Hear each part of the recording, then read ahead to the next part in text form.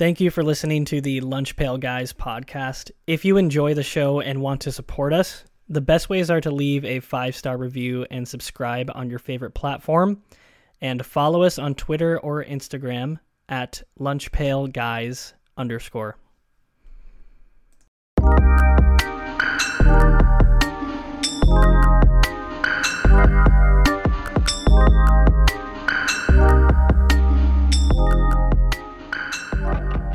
Hello, everybody, and welcome to the 154th episode of the Lunch Pail Guys podcast. I'm your host, Aiden. Today, I'm with most of the usual crew, Lucas, Bart, and Jared. No Wyatt, sadly, so Wyatt stands out there. Just stop listening now. It's not worth it. But anyway. He's doing our election night coverage tonight, so he's, exactly. He's a little busy. Correspondent, yeah. White House correspondent. He's counting the votes right now. He's live in, I don't know, Pennsylvania, Georgia. I don't know what are other battleground states, but anyway. I'm live in Pennsylvania. Right yeah, now, Lucas so is live in he wants to Pennsylvania, but know. not doing anything useful. Just exactly. Like, just on this podcast. Anyways, per usual, we're going to start with news we missed. And speaking of Pennsylvania, the Phillies lost in the World Series. We're very sorry, Lucas. The Astros won 4-2. And shout out to Mattress Mac, who made, I think, $75 million in his bets on the Astros in the World Series. So good Crazy. week for him, you know. Yeah. Apparently, Caesar Sportsbook said that in that like single bet will determine how their Q4 goes. I think it's not going to go well now that he won. So I would imagine not. Wait, but why did they give him good odds? Weren't the Astros heavily favored? I don't know. It was like a parlay or something. Like at multiple times during the season or before the season. Not that the Astros were ever long shots, but they weren't like, 2-1 or stuff like that. Mm-hmm. So I assumed he made the bet like right before the series. yeah, exactly. Okay. Right. Yeah. And apparently he and I feel like we've discussed this before, but he does it to hedge his discounts on furniture. Yeah. So when he says that if the Astros win, the deal is that if you bought furniture in the last 30 days or something, you get it for free or there's some promotion related to it. So the point is that That's crazy. If the Astros win, he'll get the $75 million to offset the losses from that. You get a And free otherwise- mattress. Yeah, exactly. Yeah. So And I'll if take not, then he just made a bunch of money in new mattresses, and it probably offsets the losses. exactly, He did, it's an absolutely brilliant business strategy. So I hate that it works so well. I know, Right. but anyway, that's our last baseball news probably for the next 6 months. So Yeah. It was a good run for the Phillies. it was a great That's all run for I'll the say. Phillies. You want to talk about it, Lucas? They Anything won the to say? pennant. They almost won the World Series. I emotionally checked out, kind of. I think after they got no hit. Yeah. I think that was kind of the Wow, the what a end fan. to it. But no, I was obviously rooting. But yeah, Yeah, I thought yeah. when that happened, I'm like, okay, Back to You know. reality. Yeah, back to Well, reality a little bit. But Yeah. hey, good run. They won It the was a pennant. great They'll run. get to put a new little flag up in Citizens Bank Park next year, and it was fun. Yeah. No hate on the Phillies. That seemed like a good time. Much better time than I had. So, anyways, moving on to some college football. We're going to talk about some big college football news in depth. But one thing that we're not going to talk detailed about is Georgia easily beating Tennessee, which was a bit of a sad thing to watch. I feel like, but I forget what the final score was. Was it 27-13 or something like that? Right. It was less Not close as close as the than score it- suggests. Yeah. So anyway, Georgia continues to reign supreme. It's Stetson Bennett obviously putting the team on his back. No, I was listening back to our preseason episodes. We kind of gave him a lot of shade, but he's playing pretty well. He had some dimes in that game. Some long dimes. Yeah. That I was surprised by. Yeah. Hence the shade. But in some college football stuff that we are going to talk about, Notre Dame and LSU, Brian Kelly's former team and his current team both had big weekends. So 10 games into Marcus Freeman's tenure, Notre Dame beat Clemson, a top 5 team, and Brian Kelly in his first year with LSU down south beat Bama in his first season, first game against Bama. as not a Notre Dame coach. He won. So anyway, Jared, based on all this, was Brian Kelly leaving for LSU and Marcus Freeman taking over at ND a win-win? I certainly hope so, and I think there are a good amount of reasons why both fan bases can be optimistic. I'll talk about Notre Dame mostly because we gave some time to LSU last week, but since I've been a fan starting in the 2015 season, this is definitely the most dominant win I've seen from Notre Dame, I would say. We won over a team that was more talented than us. They were obviously ranked in the top 4, and even on Team Talent Composite from 247, they're ranked 5 spots ahead of us as the 5th most talented team in the country. So a very talented team. On top of that, 2 weeks to prepare for us, a really good rushing defense, and they knew exactly what we were going to try to do, which was run the ball, and they still could not stop it.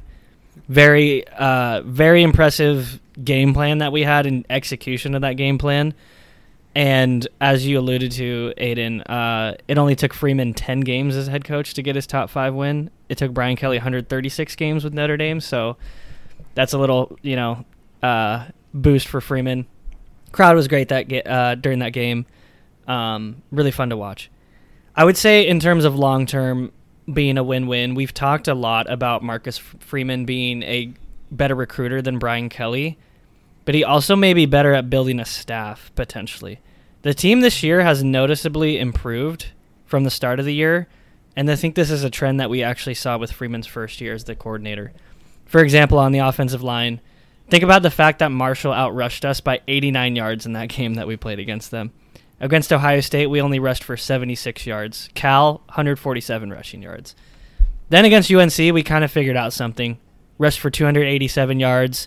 BYU, UNLV, and Syracuse all over 220 yards. Clemson, we rushed for 263. That the O-line as a unit has definitely improved not only from last year, but from the beginning of the season.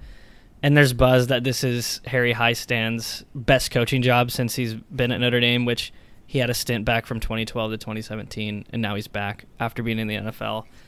Another assistant coach who showed their skills against Clemson was special teams coach Brian Mason.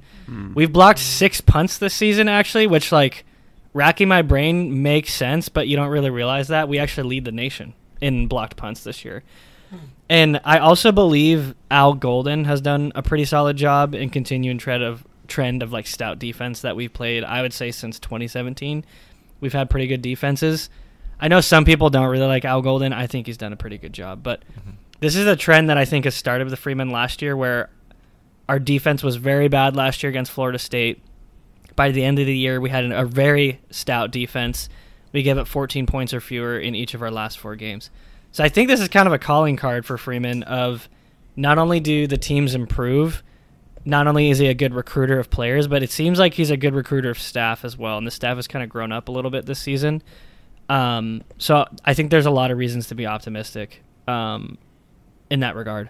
And then recruiting-wise, of course, we have fallen off the number 1 rank. Bama now has that rank as expected, but we are ranked 3rd as the 3rd best class in the 2023 class with a 5-star commit, according to 247. So I think there is a lot of reasons to be optimistic for Notre Dame. On the LSU side, real quick, I wasn't really that hard on Brian Kelly when he left. I totally understood the decision. I didn't really see it as a betrayal or anything. But I love how the national media was like, he's not a fit there culturally, when really the only fit they needed was just a coach that knew how to win, which Brian Kelly objectively knows how to do. And to the fact that he beat Saban and Bama in his first season is actually pretty incredible. Very incredible. Very impressive. Yeah. I love that he went for 2 in that game, and I know a lot of people were saying before this tenure happened, when he was faking the Southern accent, there's no way the players are going to buy in. If they weren't bought in before that, they have to be bought in now.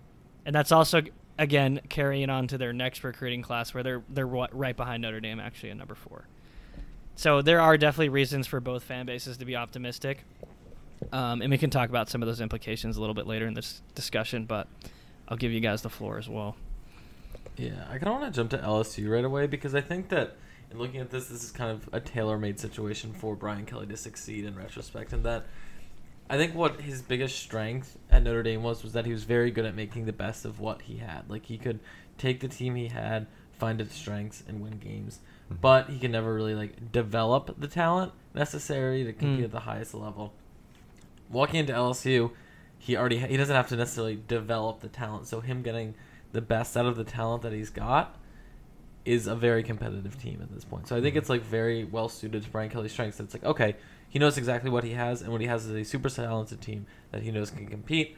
And so, for that reason alone, he can go up against teams like Bama and pull out wins and have the gutsy calls to, like, go for two right at the end and know that he can, like, he has the guys to do it. Whereas that wasn't necessarily true at Notre Dame because he did always struggle with talent development. Like, I think that's just, like, objectively true, especially at the quarterback position. Notre Dame never really had quarterbacks that, like, got better, bar maybe Ian Book over the course of his entire tenure there. And that's maybe, like, you know, you can't be good at everything, I guess, unless you're like Nick Saban or Kirby Smart.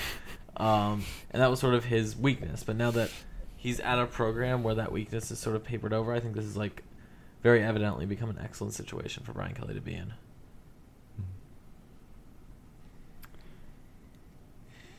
Yeah, I agree. No, I think Brian Kelly seems like he's in a great situation. The Marcus Freeman stuff I'm a little less convinced on just because I feel like Clemson isn't good. I feel like the fact that we dominated them was less a result of Notre Dame being really good, even though, yes, we certainly have improved since the season began, than just Clemson being an overrated team and the ACC in general being overrated. That's kind of a year in, year out thing to some degree.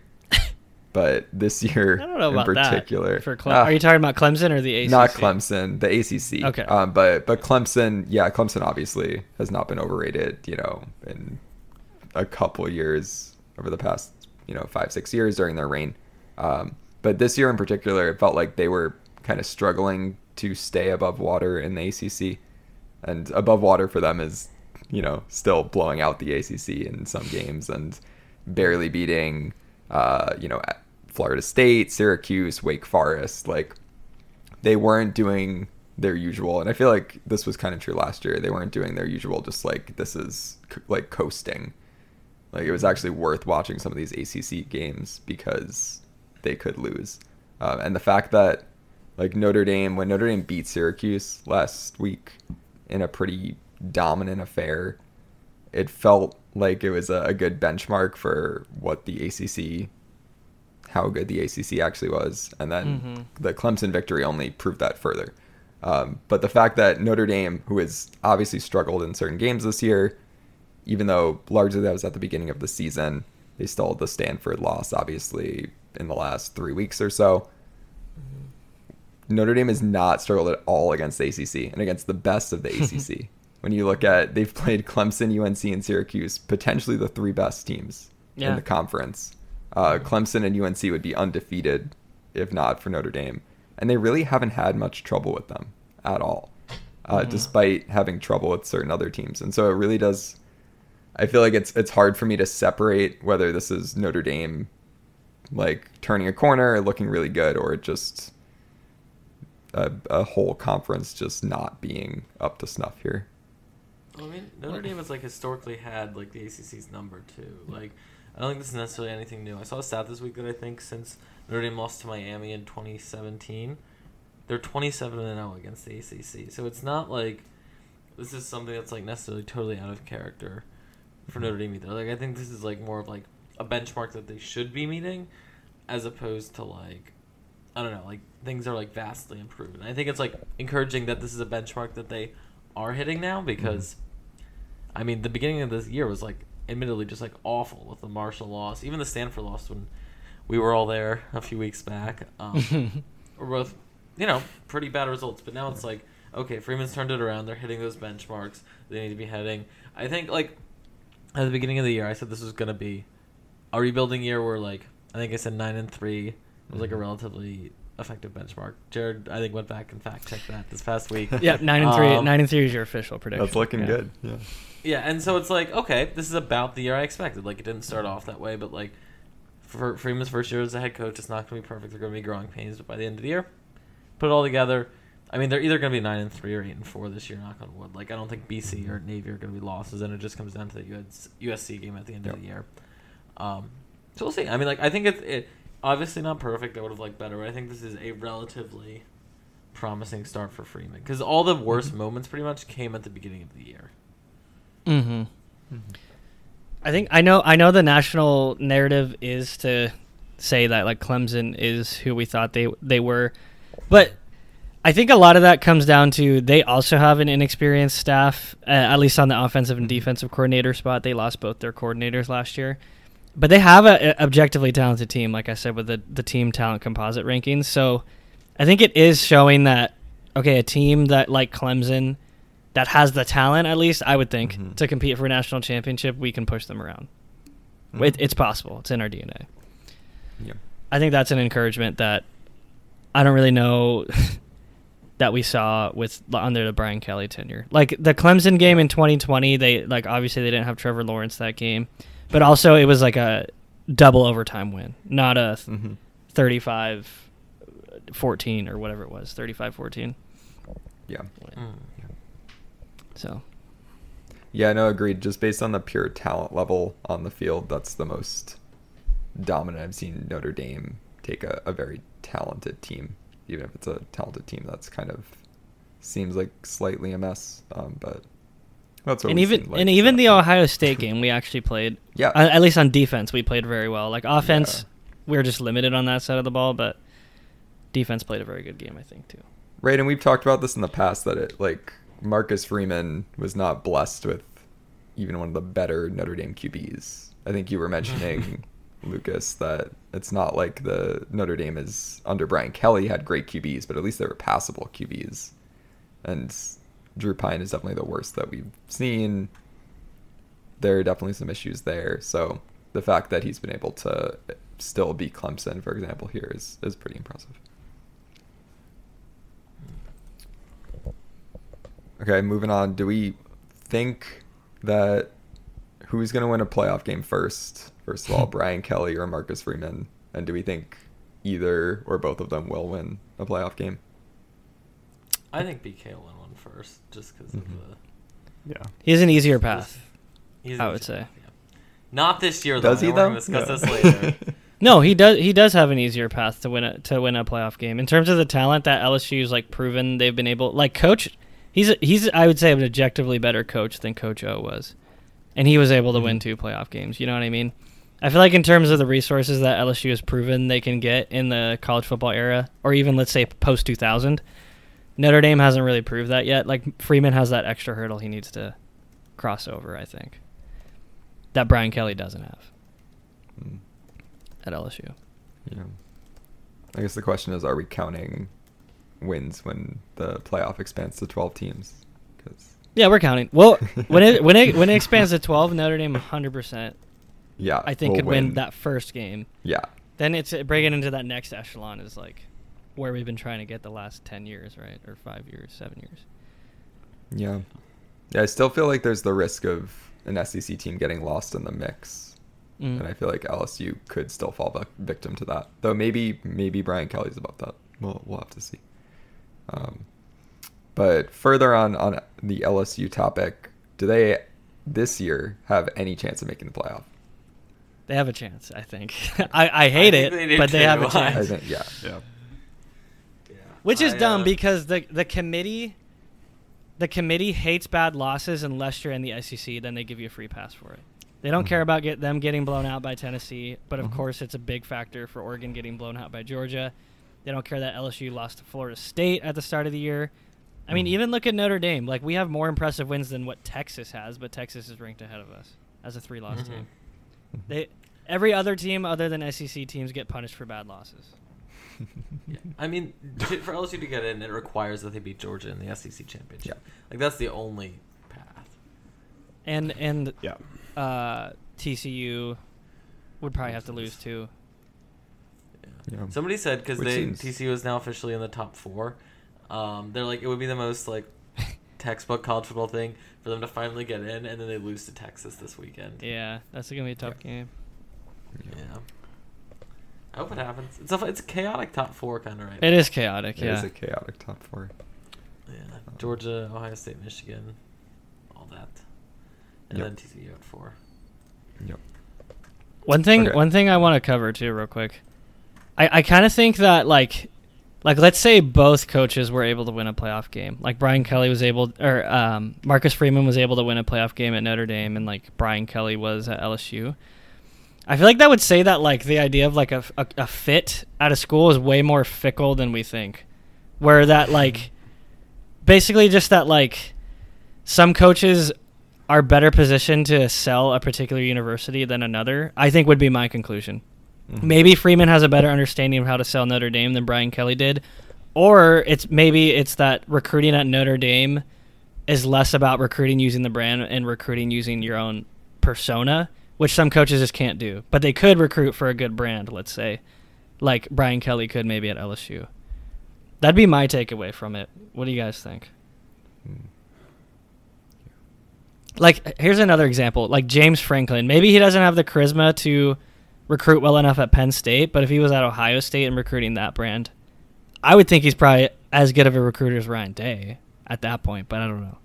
Yeah. Like nobody's like, I want to play for Ryan Day, you know what I mean? I don't know. You're not really saying that. Yeah. It's like you want to play for Ohio State, and in that system, it's not like Ryan Day is like this charismatic, like Dabo Freeman type guy. You know? Yeah, where Dabo can kind of, Dabo is that coach that can kind of overcome a little bit of brand equity loss, I guess. Yeah. I don't know. Yeah, I think I agree with you, Jared. I feel like the baseline recruits that Brian Kelly will get at LSU are probably better, and he's going to make that good. Like, he's always, when he has a roster, he's going to make it, I feel like, as good as it can be to some degree, at least in that current year. Whereas Freeman's going to be the guy who goes out and gets better recruits to Notre Dame in the first place. At least we're better recruits than, overachieves from a recruiting standpoint with Notre Dame. Yeah. It just goes back to what Lucas was saying about BK and like taking what he's got and making it work, but not really improving him. Yeah, I don't know. I feel like I've read conflicting things about BK's personality, but he really just does strike me as a guy who's just like he doesn't have he wouldn't have a ton of excitement when he came to your house or whatever and tried to recruit you. So I do feel like LSU guys will go to LSU because it's LSU. And the same thing would have been said for Notre Dame, but clearly Notre Dame's brand is not quite there. Yeah, it's there to like be in the top 15 or something at a baseline, or even maybe the top 10. But it feels like to compete with SEC schools, to compete with Bama, Georgia, they're going to need someone who's a bit more, charismatic, or someone who people want to play for a bit more. Okay, last question. Back to Clemson. Are they out of playoff contention now, or no? I would say likely. Yes. Like, I would take a one-loss Pac-12 team. Whoever, if there's a one-loss Pac-12 champion, I would take them over Clemson because of who they would have to beat at that point. Yep. You would, but with the committee. Sorry, Lucas. I think they would. Well, no, the committee has been ranking Pac-12 teams pretty highly. Yeah. We have 3 teams in the top 10 right now. Is that right? I didn't. 12. Oh, what is UCLA? 12. Oh, okay. UCLA's 12, which doesn't make any sense because they have better wins than USC. But Yeah. Whatever. It's Oregon's 6, USC's 9, UCLA's 12, I think. Yeah. I feel like the interesting cases are ones where, say, like, Michigan loses to Ohio State and is one loss, does not win the Big Ten, but Clemson wins the ACC. Like, who takes that? Michigan should, but who knows, or something like that. What? Do you think they should? I mean, they don't have the conference championship is supposed to mean something, so. It should, but in the ACC, yeah. Okay, so we're going off of eye test now. There's no eye test. We've seen it. We've seen a non-ACC team just obliterate them in somewhat of a down year. I feel like that's sufficient non-eye test for me. Or I guess eye test, but anyway. Yeah, Michigan's quality loss at that point would probably outweigh any win that Clemson had. The committee loves quality losses. It's better than a normal win. A quality loss beats a dude, 2 quality losses might even be better than 1 win. The committee's eye. Oh god. Okay, so staying in college football, we're gonna talk about a specific player on LSU and also a little bit of Pac-12 to make Jared happy. But we've seen two guys kind of swap conferences this year and have dominant years. Jaden Daniels went from the Pac-12 to the SEC for LSU. He's having career numbers this year. His completion percentage, his passing touchdowns, his rushing TDs, they're all pretty much the peak that he's had. Bo Nix, meanwhile, went the opposite direction. Went from Auburn to Oregon. He's also having a career year. Bart, what do these comparison points say about the Pac-12 and the SEC? So I am apprehensive about just comparing two players in isolation. So what I did after a suggestion from Jared is look at all transfer quarterbacks since 2000 to compare how quarterbacks perform when transferring between Power 5 conferences, specifically. Would you believe if I told you that there have only been 32 QBs who have transferred from one Power 5 conference to another since then and played a meaningful season in both places? Wow. So the sample size still is not big, but it's bigger than two players. I'll let listeners decide whether they think this is actually relevant because you still only have somewhere between 5 and 10 guys coming from each conference or transferring into each conference. So it's But anyway, basically what's my main takeaway on this? My main takeaway is that if you are a college quarterback and you want to improve your stats, you want to take the proverbial next step, transfer into the Pac-12. Do it as soon as you can. That seems to be what the stats say. Basically, everything I'm about to say is just reaffirming people's probably people's pre-existing perceptions of the SEC and the Pac-12. So here we go. If you look at all the seasons played by the transfer quarterbacks in both schools, before and after their transfer, Pac-12 has the second best stats. And then Pac-12 also has the second best stats of just quarterbacks transfer seasons. SEC second worst in both of them. So that probably says, wait, aren't Pac-12 quarterbacks good? No, actually. I think it's about the defenses being bad. So then I looked at improvement that quarterbacks make when they transfer. Quarterbacks transferring into the Pac-12 improve the second most. Into the SEC, they improve the least. Actually, on average, quarterbacks get worse when they go into the SEC. And then quarterbacks going into the Pac-12, 7 of those 8 QBs got better than they did at their other school. And 6 of those 8 had a career best season. Those numbers 7 and 6 are both the highest of any conference. And then I think the most compelling thing, if you look at quarterbacks leaving, so after leaving, ex-Pac-12 quarterbacks put up the second worst stats on average at their new schools, and they showed the least improvement. SEC quarterbacks were the best in their new schools, and they showed the most improvement. This is a cherry-picked example, but apparently the worst season by a quarterback at his new school is Keaton Slovis right now, who, as you know, left the Pac-12. He's doing very poorly at Pittsburgh. So basically, to go back to Aiden's original question, Bo Nix is doing what you would expect. I'm not trying to diminish his season at all because he's having a fantastic season, but it shouldn't be a surprise that a guy who left the SEC and went into the Pac-12 is killing it. However, Jaden Daniels is a huge outlier. To go from the Pac-12 and thrive in the SEC like he's doing is basically the opposite of what the stats suggest. So it just makes what he's doing even more impressive. But yeah, again, it's 32 total quarterbacks. I wish that this data set were 10 times as big, but yeah, go into the Pac-12, you will do better. Wait, when it was on the stats where the Pac-12 was second best, who was first? It's always either the Big 12, which shouldn't surprise you, or the Big 10 sometimes. Oh, okay. The ACC and the SEC are never the worst at anything. Interesting. So what I'm hearing is that there's a lot of offensive mastermind coaches in the Pac-12 that know how to unlock quarterbacks. That's what I'm hearing. Yeah, Exactly. absolutely. Exactly. That's a great line of insight. Oh, and that's this Blanket data is takeaway. incredibly skewed by Caleb Williams and Bo Nix right now, who are both absolutely killing it. It's take it with 2 grains of salt. Also, yeah, speaking to that skewedness, I think a lot of it, Jaden Daniels' success as well, is attributed to coaching. In terms of Jaden Daniels objectively went into a better coach from Herb Edwards to Brian Kelly. Bo Nix probably went to a better coach as well, and Dan Lanning is looking pretty good, at least against Pac-12. Pac-12 defenses, let's say, is looking pretty good. And then we already knew what Lincoln Riley could do with the same quarterback. I feel like that might provide a good comparison in terms of Caleb Williams' stats, because it's the same coach going over to a new conference now and kind of dicing it up. That's It's not a good look for the Yeah. Pac-12. I didn't look at Caleb Williams' stats specifically, how much they changed. He only played like half the season last year anyway, but yeah. Yeah, at least the Bo Nix, Jaden Daniels cases feel like the transfer portal working as intended, or like working well, and that both of them were in worse situations previously. Like, yes, maybe Bo Nix was in a harder conference previously, but both of their previous coaches have been fired, right? Like Herm Edwards was fired, and Auburn's coach, I forget his name at this point, was fired, right? So they both were leaving a situation that was not great.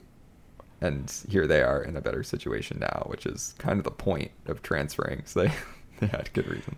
Right. I did see, I checked this. Apparently it's like 59 point something percent of quarterbacks play better after they transfer. Mm-hmm. So that it is better than half, which is good to see. Yeah.